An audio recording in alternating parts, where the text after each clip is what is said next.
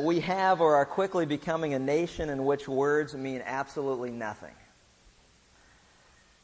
And if you're tired of it, good, because words do mean something, and God's Word, specifically the Bible, contains the words of God that reflect the mind and the will of God, and the words are found there to instruct us, to rebuke us, to correct us, and to train us in a way that we should go that is pleasing to God. Words mean something. And in fact, if you've got your Bibles, look specifically at Hebrews chapter 4, where we find these meaningful words. Hebrews chapter 4, God tells us in verse 12, it says, "For the Word of God is living and is active and sharper than two-edged sword. And it's piercing as far as the division of soul and spirit, of both joints and marrow, and able to judge the thoughts and the intentions of the heart. And there is no creature hidden from His sight, but all things are open and laid bare to the eyes of Him with whom we have to do." Notice that the Word of God is living and is active and is sharper than any two-edged sword. It's able to judge the thoughts and the intentions of the heart. And the wonderful truth about that is, and it'd probably be illustrated best by a story that was told a few weeks ago by a gentleman that had invited a friend to come with him to hear what God has to say and whatever the meaning and the context was at that particular time. But it was a couple of weeks ago, and he came up to me afterwards and he said, "Chuck, I got to tell you a story." So what? He goes, I brought a guest. He said, and as he was sitting there throughout the morning and he was listening to the words of God, he whispered over to his wife, and he said, "Boy, that guy's kicking my rear end this morning." And what's fascinating about it is, I never met the guy. I don't know him from anybody. I don't know what's going on in his life. And, and the interesting thing about it is that, I don't even care. Not to that degree, but what's fascinating to me is I did a wedding last night, and it was a pretty interesting, eclectic group of people, and the same thing, probably 80% of them never been to a church, never heard anybody open the Bible, never heard any explanation. And it was fascinating because the same result was found in that group of people. And the reason for it is very simple. It's not because I've got anything to offer. I'm not that sharp. And it's not because my opinion's that important, because it's not. We all have one, and we could all argue which one's more important. But see, the point that God continually makes is this. When the Word of God goes out, and the words of God go out, it penetrates the hearts and the minds and the souls of us as individuals. Because God's Word is living, and it's active, and it's sharper than any two-edged sword. And where you and I can't reach another human being, the Word of God, when it goes out, never comes back empty, God promises, and it's able to judge the thoughts and the intentions of the heart. And what's fascinating about that is we've got a variety of people who come. And what's interesting to me and what's exciting to me is that I know by the promise of God that if God's Word goes out, you will never find this to be a waste of time. Because the Word of God will penetrate your heart and penetrate your soul, and God's able to judge the thoughts and the intentions of your heart. You may be here to play a game with somebody that invited you. You may be here for a variety of reasons. You may just be putting on a front, but God knows it, and He will deal with you exactly as you need to be dealt with. And that's fascinating as you consider the truth that's being expressed in God's Word. The Word of God is living and active and sharper than any two-edged sword, able to judge the thoughts and the intentions of the heart. And it goes on to say, and God's Word will judge us accordingly. God's Word is powerful. It's living, active, sharp, penetrating, judging, condemning, and often encouraging when He needs to encourage us as well. It's a wonderful gift that God has given to humanity, that we have the Word of God that reveals the will of God, the mind of God, the intention of God, and what God plans to do in the future in each one of our lives. And so it becomes imperative that we pay attention. It becomes imperative that when you leave here, and like that gentleman that says, "Man, I'm getting my rear end kicked today," it's imperative that you pay attention and go, okay, well, what are you going to do? How are you going to apply what you're learning? How are you going to apply what God's convicted in the area you're being convicted? What are you going to do? Are you going to ignore it? Are you going to hope that it goes away? Are you not going to come back because you don't want to be convicted again? Therefore, let's stay away from the truth of God's Word. See, people don't like to be confronted with truth because they don't want to have to deal with change that needs to take place in their life. They want to continue, if it's in the case, to be selfish. They want to be selfish. Why? Because you know what? It's either God's will be done or my will be done. And that's the struggle of every one of us as human beings. God, I don't have a problem with this section of your word because it doesn't really apply to me. I got that part covered. But this section over here, where it penetrates my heart, it judges me and says, I am guilty before God, you know what? I think I'll discount that. That must be from man's opinion. It's interesting, the guy who got married last night, his stepfather is a clergyman. I like when people express that to me. Well, he's a clergyman. So, that's interesting. He's a clergyman that believes in parts of the Bible, and the parts he doesn't like, he doesn't believe in that. So now, how stupid is that? Hi, nice to meet you. What are you thinking?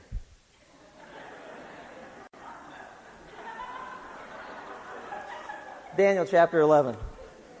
Let's see what God's thinking. Daniel chapter 11, as we listen to the words of God and the message that He sent to Daniel in this final vision, it's a message that's sent to provide understanding so that Daniel could act properly. A message that was sent by God because Daniel was highly esteemed or greatly loved by God. In Daniel chapter 11, we'll start with verse 21 and we'll break it down. But in 21 through 24, we read these words. And in his place, a despicable person, if you remember there's a succession of kings that's taking place here. He says, and in his place, a despicable person will arise, on whom the honor of kingship has not been conferred. But he will come in a time of tranquility and seize the kingdom by intrigue. And the overflowing forces will be flooded away before him and shattered, and also the prince of the covenant. And after an alliance is made with him, he will practice deception, and he will go up and gain power with a small force of people. It says, and in a time of tranquility, he will enter the richest parts of his realm, and he will accomplish what his fathers never did, nor his ancestors. And he will distribute plunder and booty and possessions among them, and he will devise his schemes against strongholds, but only for a period of time. Now, if you'll recall in our last session, we learned that God told Daniel what was in store for the people of God, specifically here the nation of Israel. And as the future was clearly outlined in verses 2 through 20 of chapter 11, remember that Daniel saw this vision in the third year of Cyrus, which we know is 536 BC. And it's interesting as we go through this because it focused on basically the lines that come up here, the Ptolemies and the Seleucids that are found in Daniel chapter 11, and the succession that takes place. We can look back historically and we know these things to be accurate. From Daniel's perspective, he had no idea as he looked into the future and as he recorded the words that were given to him, he had no idea exactly even what he was writing, but we know that they came to fruition because we have hindsight as we look and we can see everything turned out to be as accurate as God said that they would, which is no surprise to me, but it may be a surprise to some others. And what's interesting, too, as we go through this is that God outlines and lays out the future. Now, I want you to remember the reaction that Daniel had as he looked at this vision. Though he did not clearly understand it, he saw the vision, and it terrified him to the point where he was fearful and fell on his face. He was terrified of what was laid out before us. Haven't you ever wondered, God, give me a glimpse of the future? I don't know about you. I don't want to know too much about it. I'm on a need-to-know basis. You know what I'm saying? God, tell me what I need to know. And the reason for it is that, the revelation of Jesus Christ, the book of Revelation, was given to John that outlines all of human history into the future, and John fell like a dead man when he saw what was coming up. Now, Daniel fell like a dead man when he saw what was coming up in the near future as well. And so what I get out of that is this. In Matthew chapter 6, God says, you know what? Don't be concerned about tomorrow. Don't be anxious for tomorrow. Why? Because each day has enough trouble of its own. Let's just deal with things today. I just want to be obedient today. I want to deal with today as God would want me to live. And when we get through today, if God gives me tomorrow, then I'll live that day as well. Now, that's not saying, totally disregard the future, but it's saying let's keep things in perspective. We all want to know, what does the future hold? You know what? All I care about what the future holds is who holds the future. That's comforting to me. But we'll also talk about that. The next series that we're going to do, probably we'll be done with Daniel at the end of this month. So February, probably a 4 to 6 week series. What I want to do, though, is concentrate on the 70th week of Daniel, which is all future events for us, which obviously has a concern for us. And I want to talk about the 70th week of Daniel, which has to do with the rapture of the church, the 7-year tribulation, and after that the millennium and also eternity, so we can get a good feel what we have to look forward to. And for those who will be here during the tribulation, we can warn them as to what to expect because we won't really care. We won't be around. But on the other hand, you have to come so you understand all of that as well. But God gives us the information that we need. So when we look at all this, Ptolemy was a general under Alexander the Great. Ptolemy ended up taking over what we know as Egypt, the southern kingdom, and that's what we find there. So the Ptolemies became the name that was used for all of those kings that would come in succession, and it was really the dynastic name of the Macedonian Hellenistic kings that would arise after the first Ptolemy, the first general that left. He was part of the 4 generals, as you remember, who succeeded Alexander the Great. Now, Seleucus, as we see here, the Seleucids, Seleucus was the other general, and he ended up inheriting the northern kingdom. And so what we have here is a division of a southern kingdom and a northern kingdom, and Israel is caught in the middle. And the battles that continue to take place here is that Israel is stuck in the middle, and it was a time of tremendous suffering and tribulation for the people of God because they're sandwiched in between these 2 great powers who continually battled with one another.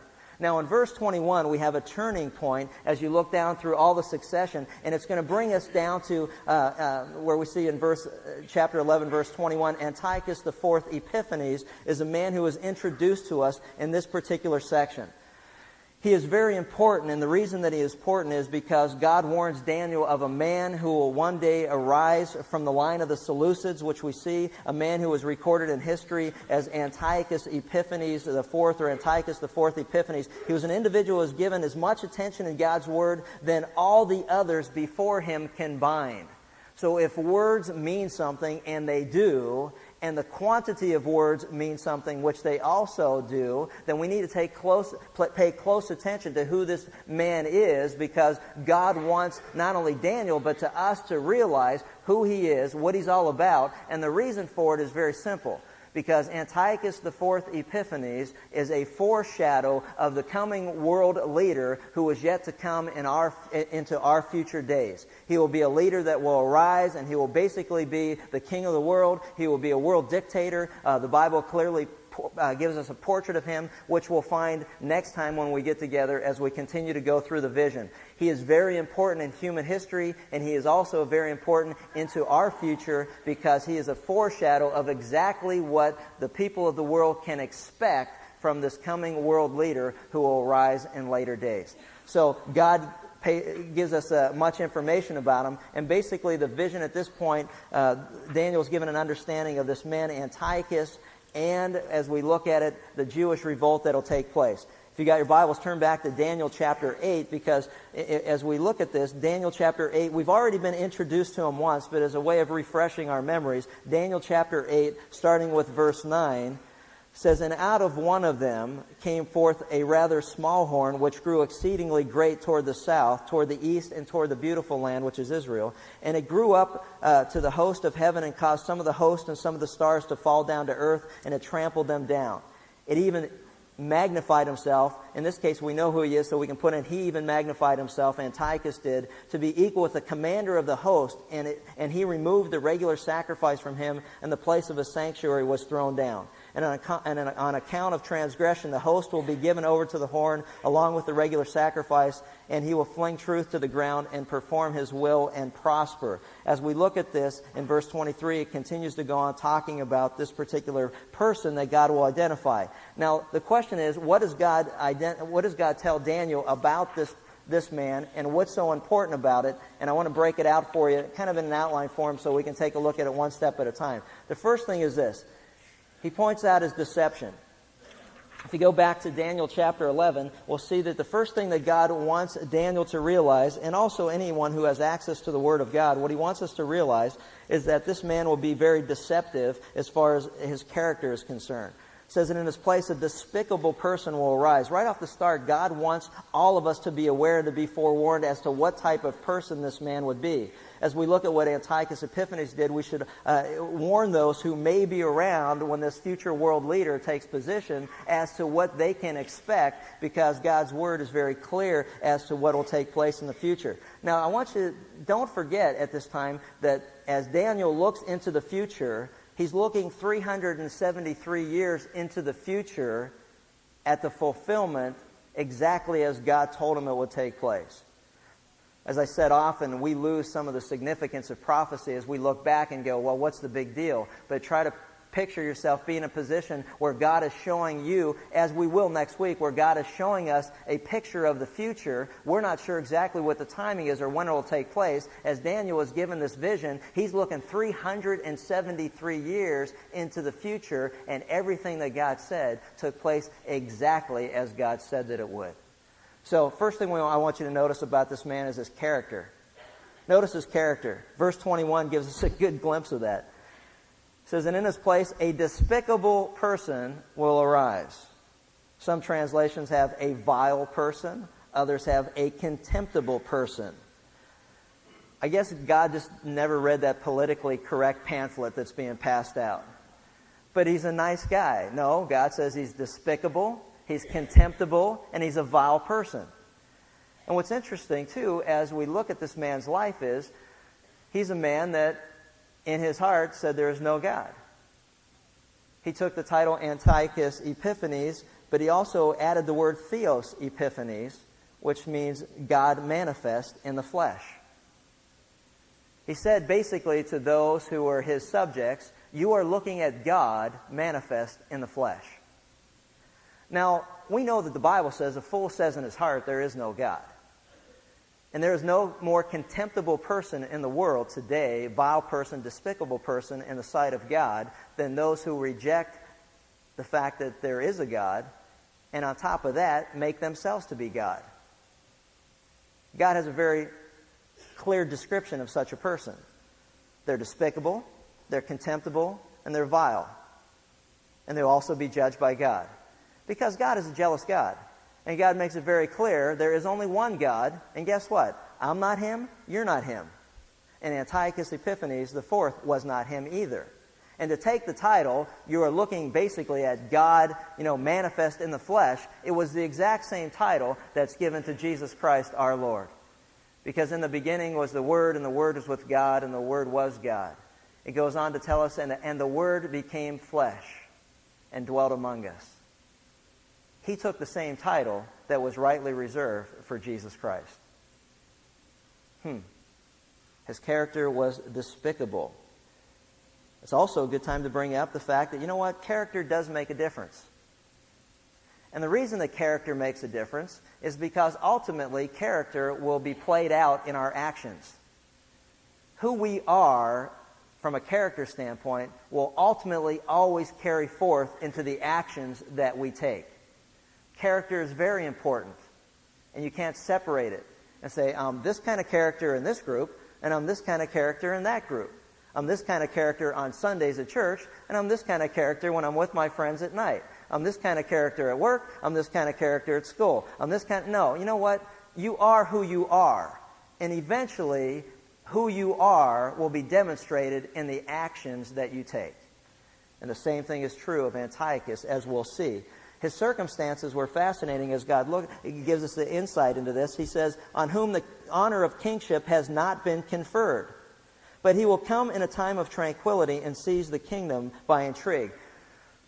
What I did and what I want you to do, and you might want to do it in the column of your Bible, is that everything that God says will happen, why don't you just jot a little line next to it. So at the end of this section, you can count them all up. Because every one of these statements is an individual predictive prophecy. The fact that in his place a despicable person will arise indicates the type of person who will come after this previous king. On him the honor of kingship has not been conferred. Meaning this, he was not rightly in the succession to become king. It wasn't his position to gain. In fact, it was his brother's position, and he should have had it, but through, as God says, it has not been conferred, but he will come in a time of tranquility and seize the kingdom by intrigue. So the Bible tells us how this guy will actually even rise up as king. He was not in the line or the successive line to become king. He will actually take his brother's place and become the king. And the way that he's going to do it is through some political maneuvering. And we're going to see exactly how that took place when we look further at what's taken place here as far as this political intrigue is concerned. He had some conflicts, and the conflicts that he had were with the people that were around him. The overflowing forces in verse 22 will be flooded away before him, shattered, and also the prince of the covenant. The term Prince of the Covenant has to do with the high priest. According to history, Antiochus routed the forces of Egypt in between Pelusium and the Acacian Mountains, and the Prince of the Covenant is a reference to Onias III. Now, Onias III was the high priest. Now, what he did was, he took Jason, who was a relative, and he said, look, I want to make you the high priest. And Jason said, fine, I'd love to be the high priest. How much is it going to cost me? So Antiochus said, it's going to cost you so much money. You give me so much money, and I'll make you high priest, and I'll depose of Onias III, who we see exactly here, as God said, he also shattered the Prince of the Covenant. So he came in, he made some manipulations. He wanted Jason to come in because Jason promised him a full-scale Hellenization of the Jews. Now, what a Hellenization program basically was this. If you remember when we were going through the first chapter in the book of Daniel, we had talked about the fact that when another nation would come in and capture a people, they would take them into captivity. The first thing that they wanted to do was what? Change the way they thought. They would change their thoughts, they would change their language, they would change their diet, and you remember specifically that's exactly what Daniel was being proposed, the proposal to Daniel was, change their thoughts, change their language, change their diet, and then finally change their, what? Religious beliefs. And so Jason promised Antiochus, he said, look, we're going to make Greeks out of these people after all. And he went through a full-scale program to change the way the Jews thought about their God, about their culture, about their language, about their diet, about their whole program. And at the time of Christ, the Greek influence was clearly seen. You have the Decapolis, which is 10 cities that are all located in Israel, and they were given that name because Deca means 10 in the Greek language, and there were 10 cities that were all given Greek names. By the time that our Lord came, the Greek culture had already permeated the Jewish culture and Jewish tradition. They did what they set out to do, and it all started in the day of Antiochus Epiphanes. Now, if you read Acts chapter 6, you will read about a struggle that took place between what? Between the Hellenistic Jews who had already bought into the Greek culture, and those who had not, and there were constant conflicts between these two groups of people. And so what Jason did was he promised Antiochus, look, I'll give you the money, you make me high priest, and I'll go through and I'll put together your program to change the way these people think. And that's exactly what God said would take place. There arose one to become a king who wasn't even in succession to be king. He took the position of king through intrigue and through suspense, and he also deposed of the Prince of the Covenant, which is the high priest, and he put his own man in that position. It's like politics as usual, even then. So we look at this, and in verse 23, we also see basically his craftiness of how he put all this together. Verses 23 and 24, it says, and after an alliance is made, with him he will practice deception. He will go up and gain power with a small force of people. All of these predictive prophecies. And in a time of tranquility he will enter the richest parts of the realm, and he will accomplish what his fathers never did, nor his ancestors. And he will distribute plunder, booty, and possessions among them, and he will devise his schemes against strongholds, but only for a period of time. Verse 23, he will practice deception. Well, of course he will. Why? Because that's who he is. That's his character. He's not a trustworthy person. You can't turn your back on him. You can't believe anything that he says. You can't believe a person that says, well, you can believe me this time, but you can't believe me next time. Do you ever have somebody say to you, hey, I swear to you, this time I'm telling you the truth? That's the most frightening thing to hear from somebody that's uttering something to you that they want you to believe that they're telling the truth. I swear to you, I'm telling the truth. Well, what does that mean? I have to ask you to swear to me you're telling the truth every time you open your mouth from now on? Or you're saying basically that, well, sometimes I don't always tell you the truth, but this time I swear to you, you got to trust me on this one. This time I'm really telling you the truth. Jesus' answer to that was what? Let your yes be yes and your no be no. You never have to go around saying, I swear this time what I'm saying to you is true. If everything you say is true, you don't have to worry about qualifying what you're about to say. But this man was a man of deception. And so you couldn't trust him. Nobody could trust him. And that's exactly what God says. He's a man of great deception. And so as we go through this, God gives us a pretty good picture of his deception, his deceptive nature, his character, his vile, his despicable, his circumstances. He's going to manipulate things. He's going to make things happen. There's a lot of backdoor meetings going on. And the sad thing is that, isn't that a sad statement of how things take place in our world today? I don't care if it's a church. I don't care if it's government. I don't care if it's business. There's always a lot of backdoor maneuvering going on, isn't there? all trying to, maneuver and manipulate and get what they want out of where they're heading and try to sell people and convince people. And, it's amazing to me, all the stuff that's going on even in Washington today, where we're supposed to be having a trial where the senators sit and they listen to all the evidence. And it's just amazing that, it doesn't really matter what the evidence is. There's all kind of manipulation going on. There's all kind of secret door meetings taking place. They're on Meet the Press in the morning. They're talking about and it's like you're in the middle of a trial. No other jury in the world could do that. Think about it. You can't manipulate the outcome of a trial before you've heard the evidence. But everyone's trying to cut a deal already. Why? Because it's politically expedient. So who cares about truth? Let's just do what's easiest for everybody. Fortunately, God doesn't buy into that. He just tells it the way it is. You don't like it, He doesn't care. Because you know why? He's God. Okay, the second thing. So he moves on in verse 25 and through 27, and that's his destruction of Egypt. Now we're told that with a large army, he will stir up his strength and courage against the king of the south. Remember, the king of the south is who? Ptolemy, because he's the king of the north, Antiochus, representing Syria. He will stir up this army and his courage against the king of the south. It says the king of the south will wage war with a large and very powerful army, but he'll not be able to stand because of the plots devised against him. Those who eat from the king's provisions will try to destroy him. His army will be swept away, and many will fall in battle. The two kings, with their hearts bent on evil, will sit at the table and lie to each other, but to no avail, because an end will still come at the appointed time. Okay, let's take a look at it.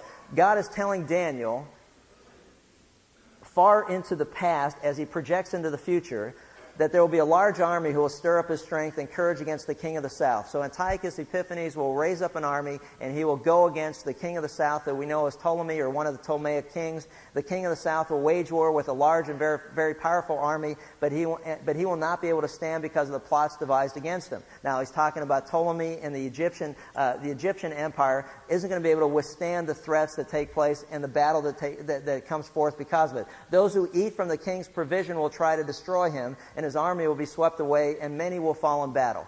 So what he's talking about, what God tells Daniel and us is this, that the king of the north is going to invade the king of the south. Antiochus IV Epiphanes will invade the Ptolemaic kingdom, and he will take over that's there. And the reason that he'll take over is because those who are involved in the southern kingdom are basically going to sell out.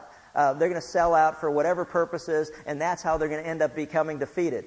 Now, as he projects this, he also says, oh, and by the way, after this battle takes place, the king of the north, Antiochus, will sit down with Ptolemy at the dinner table, and they will talk nice to each other, basically tell each other what they want to hear. And in the meantime, God, why? Because we know this. Because the word of God is living and active and sharper than any two-edged sword. It's able to judge the thoughts and the intentions of the heart. And so while they are projecting outwardly this appearance that, hey, you know what, I think we can work together. I think we can get together and we can form one big kingdom. There's no sense in us keep fighting back and forth. It's just causing a lot of bloodshed and a lot of innocent people to be hurt. So why don't you and I cut a deal, and we'll sit down at the table, and the whole time they're cutting the deal, they got their fingers crossed behind them.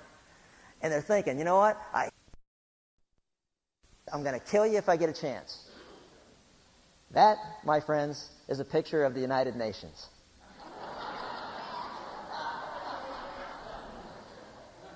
We are the world. That's nonsense. You know what? Every country of this world has their own agenda. And sometimes, you know what? They're diametrically opposed to the agenda of others. So the fact that we can all try to, kiss and get along is exactly what God's saying. You know what? The heart of man is wicked and deceitful above all else. And who can understand it? God can understand it. And He tells it exactly the way it is. And so as we look at this, they're sitting at the table. And what God knows is that, you know what? They're feigning friendship, but they're lying through their teeth. They are lying through their teeth. Oh, that's not a politically correct statement either. But it turned out to be true, so I guess that you can say it if it turns out to be true. Third thing, and this is real important for the nation of Israel, and that's His desolation of Israel as they're caught in the middle between this ongoing feud that takes place. And as we read in verses 28 through 33, we read these words. The king of the north will return to his own country, there's Antiochus again, with great wealth, but his heart will be set against the holy covenant. He will take action against it and then return to his own country. Now, at the appointed time, he will invade the south again, but this time the outcome will be different from what it was before. And so as we're going through this, we'll stop at the very first thing. Whenever the north went into the south, Israel was caught in the middle, and they were trampled on in this constant battle that was going on. It'd be like being in the middle of you're the pit in the middle of a tug-of-war contest. Somebody's always fallen into the pit, and they're pulling the other side through, and they're going back and forth, and you're getting trampled on. It says the king of the north will return to his own country with great wealth. We know historically that's exactly what happened, that Antiochus stole all of the plunder that he had and all of the wealth that he took out of Egypt. And as he said in the last verse, basically he gave it to all of his people and he started to share in the wealth. And, it's like they say in a democracy, basically we're always going to elect people who promise to give us the most for us doing the least. Isn't that true? Think about it. You're not going to want to... No one wants to elect somebody who's going to tell you the truth if the truth isn't what you want to hear. So we're always going to elect people that tell us what we want to hear and then hope they deliver. And even when they're telling us, they know they can't deliver because it doesn't make any sense, but they know that's what we want to hear, so they tell us what we want to hear, so we elect them so they'll do what they want to do anyway. It's still the greatest system in the world, but it has some flaws. The king of the north will return, and as he goes across Egypt, he will set himself against the Holy Covenant. And we're going to take a look at that as we go through it. Now it says, at the point in time, he will invade the south again, but this time the outcome will be different from what it was before. It says, ships of the western coastland will oppose him, and he will lose heart. Then he'll turn back and vent his fury against the Holy Covenant. He will return and show favor to those who forsake the Holy Covenant. It says, his armed forces will rise up to desecrate the temple fortress, abolish the daily sacrifice. Then they will set up the abomination that causes desolation. He goes on to say, with flattery, he will corrupt those who have violated the covenant, but the people who know their God will firmly resist him. Those who are wise will instruct many. It says, though for a time they will fall by the sword or be burned or captured or plundered. When they fall, they'll receive a little help, and many who are not sincere will join them. Some of the wise will stumble so that they may be refined, purified, and made spotless until the time of the end, for it will still come at the appointed time.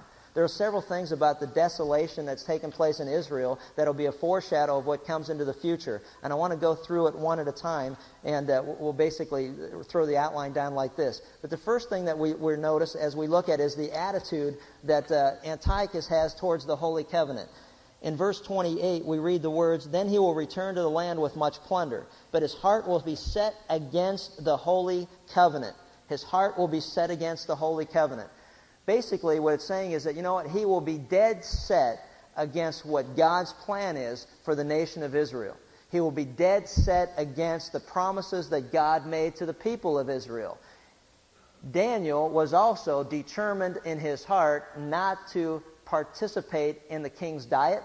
Daniel had determined in his heart not to compromise when they told him not to pray. He determined and set in his heart not to do that. And basically here what's happening is the same thing. The same resolve that Daniel had not to be disobedient to God was the exact same resolve that Antiochus had to be disobedient to God.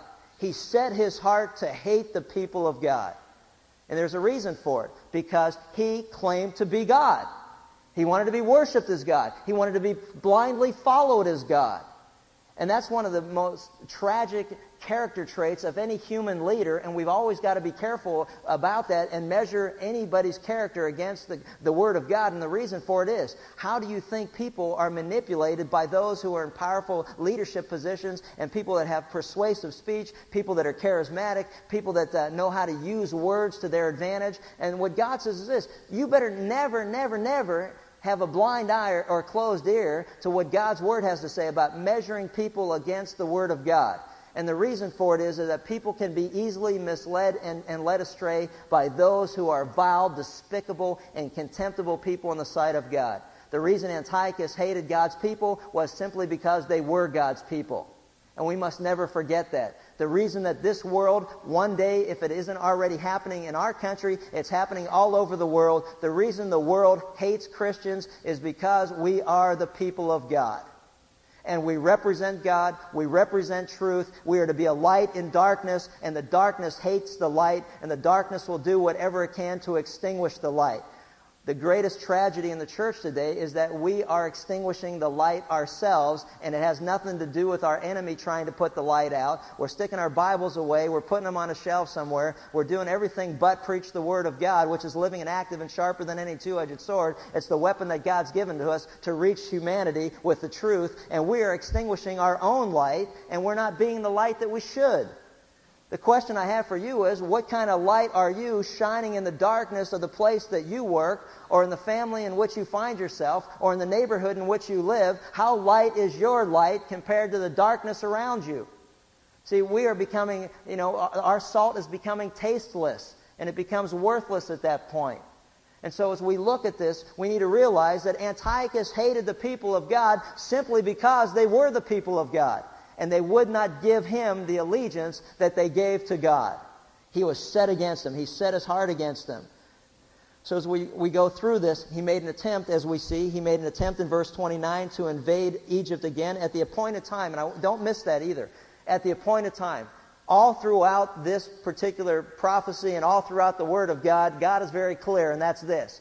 God is absolutely 100% in control.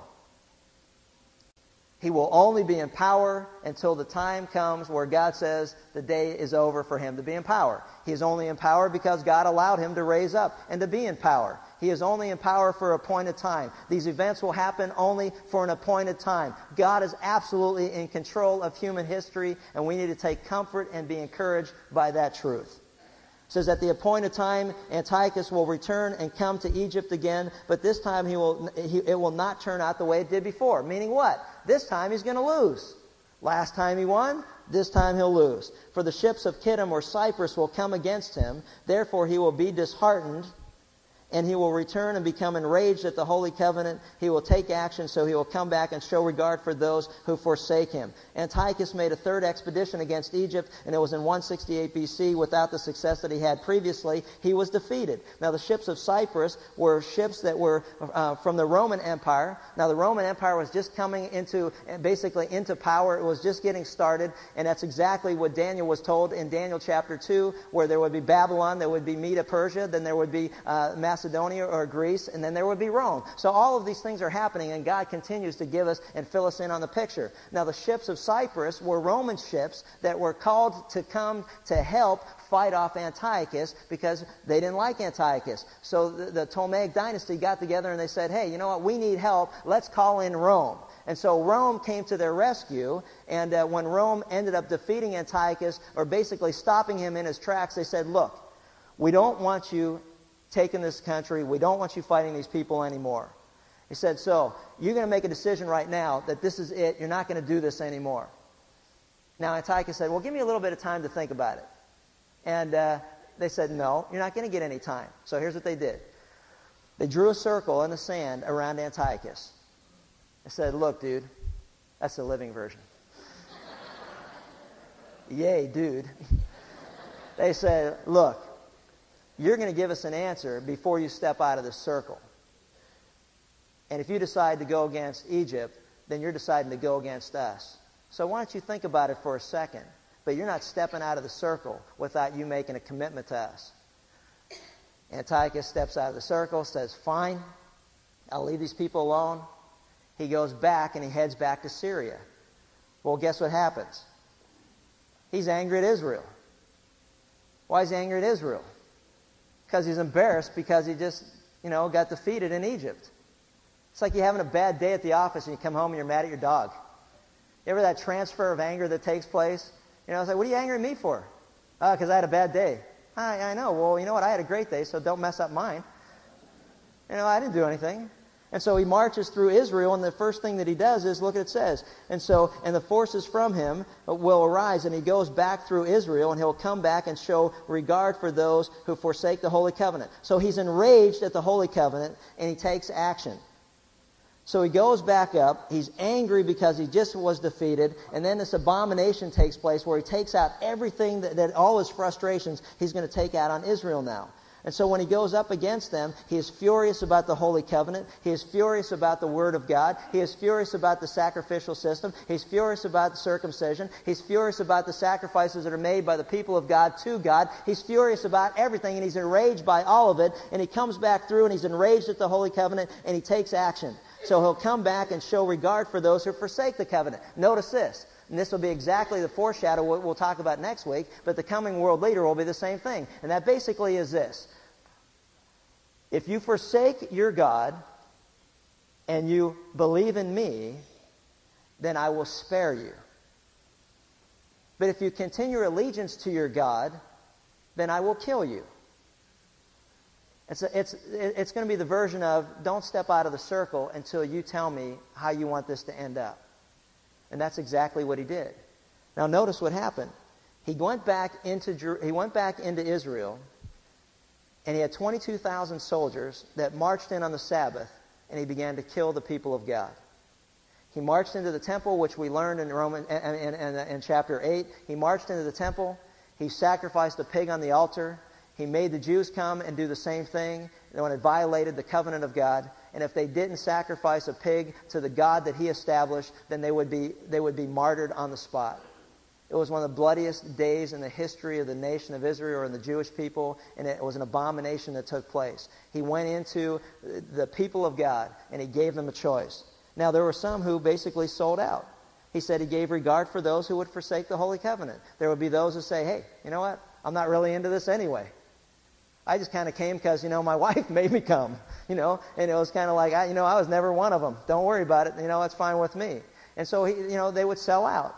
It says, and the forces from him will arise. It'll desecrate the sanctuary fortress, was an abomination, as we see. Do away with the regular sacrifice. They'll set up the abomination of desolation, which was basically setting up an idol in the temple itself and forcing the people of God to worship the idol. The same thing that Nebuchadnezzar did when he built the image of solid gold, if you'll recall. The same thing has been going on throughout human history, and that's this. You will make a choice. You will serve God, your God, and pay the consequences, or you will serve me or my God, and I'll cut you a break.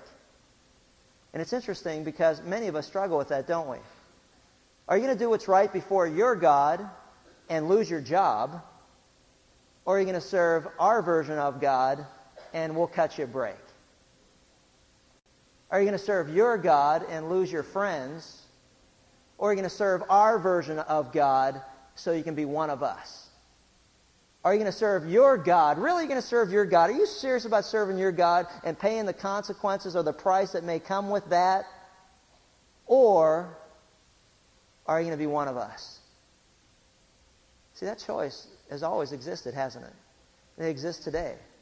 I worked for a lunatic, despicable, vile, contemptible person one time that basically came to me and said, look, until you see God's name on your paycheck, you're going to do what I tell you to do.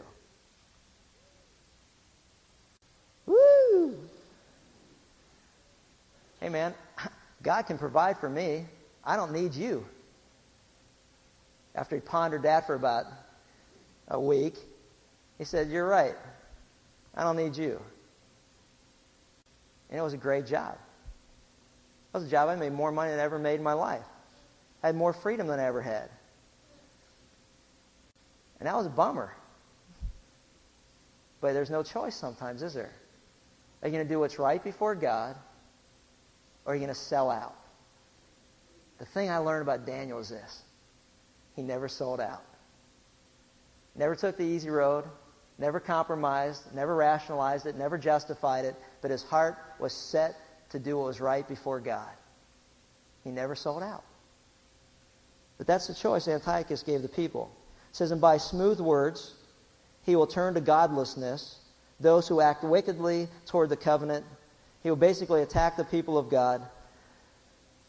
But the people who know their God will display strength and take action. And those who have insight among the people will give understanding to the many, yet they will fall by sword and by flame, by captivity, by plunder for many days. Now when they fall, they will be granted a little help, and many will join them in hypocrisy. And some of those who have insight will fall in order to refine, purge, and make them pure, until the end time, because it is still to come at the appointed time. What do we learn from all of this? As I go through this, these are just some thoughts.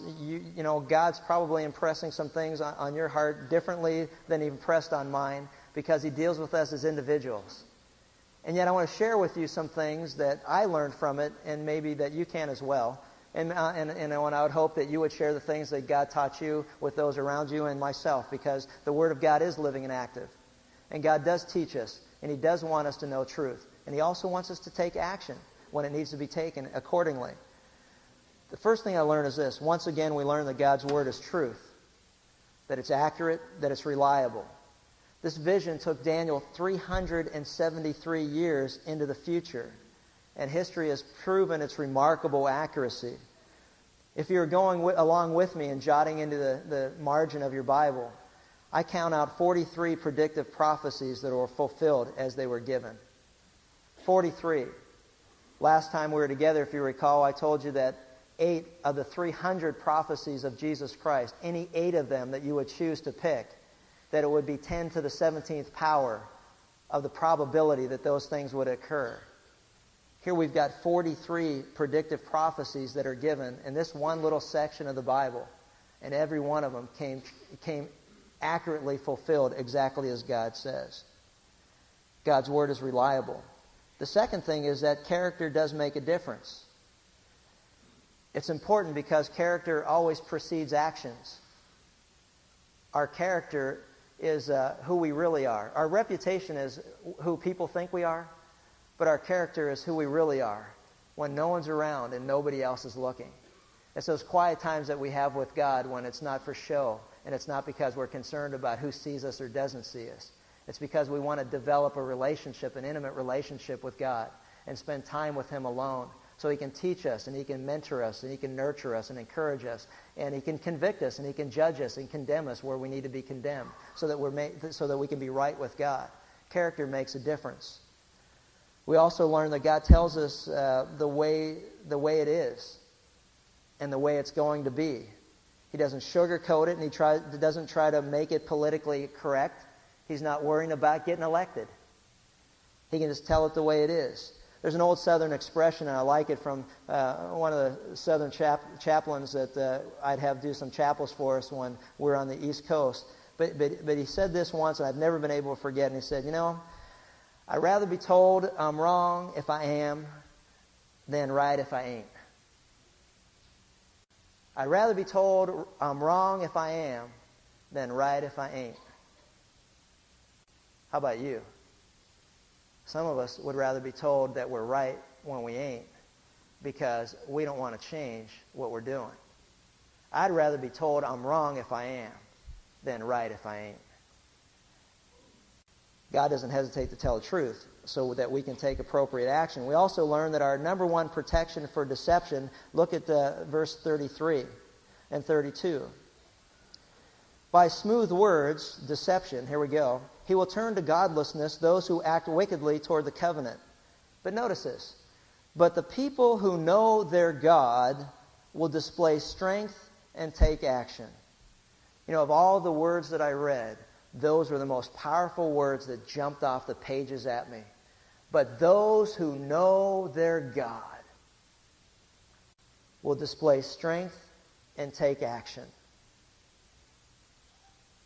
Sometimes we don't really even know the depth of our walk with God until we are persecuted to the point where it's going to cost us something so we can demonstrate that we truly are children of God. As I look back and losing that job, one of the greatest truths that God revealed to me was this.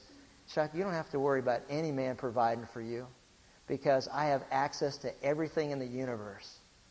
I will take care of you. To lose that taught me that, my view of God was so small and so limited, I didn't realize how powerful He truly is. But we only learn that when we go through adversity.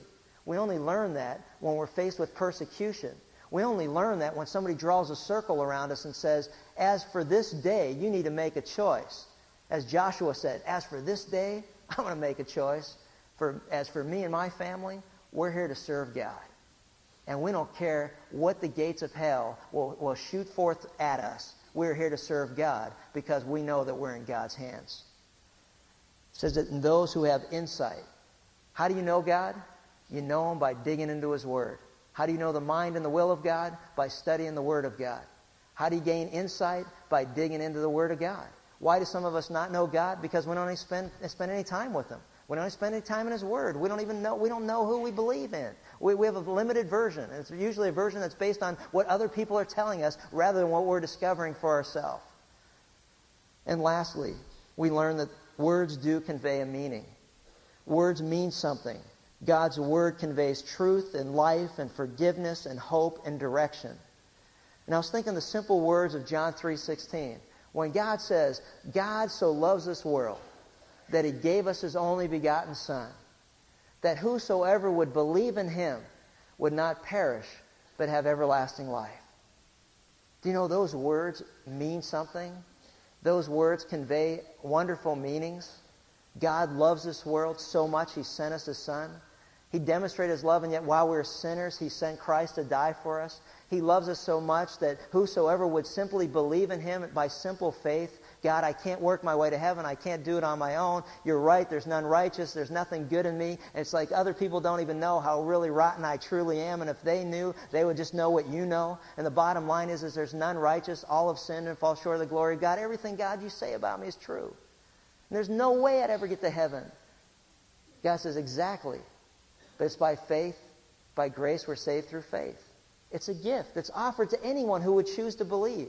And when God says, if you believe, whosoever would believe in Him would not perish, meaning what? Would not go to hell. Would not suffer the judgment of God for sin in your life. Those who believe in Him will not perish, but have everlasting life. God means what He says. And I encourage you, if you've never got that right in your own life, that you would take a moment now and ask God to forgive you and to believe in Jesus Christ for the forgiveness of your sins.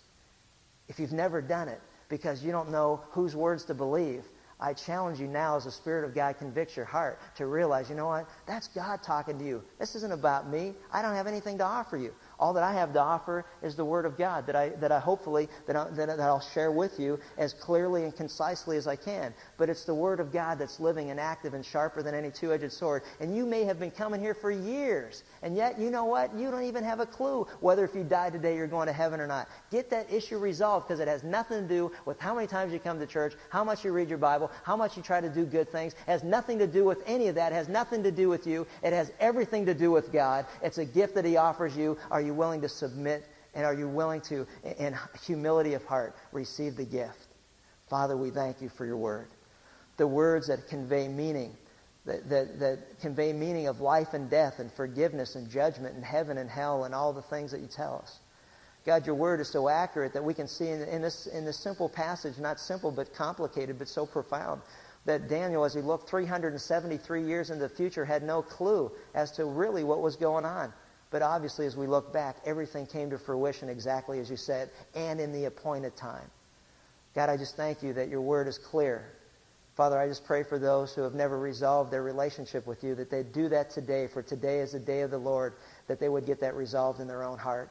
It's not about anybody else, it's just about them, God, and that they would just pray that you would forgive them, that they would believe in Christ for the forgiveness of their sins, that anyone who would receive Him would have their privilege to be called a child of God.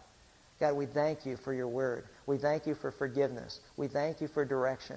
We thank you that in your word we find strength, that as the people of God knew God and had insight and understanding, they displayed powerful strength in a culture that was hell-bent on destroying them.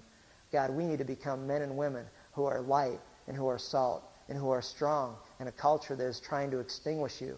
Even though they can't, they will try. And even though they hate the truth and they hated Christ and they hated the light and they killed Him because of it, God, help us to realize and understand that that's our mission here in life, to be light in the darkness and to be a salt that preserves society that is quickly decaying. And we just thank you and praise you in Christ's name. Amen.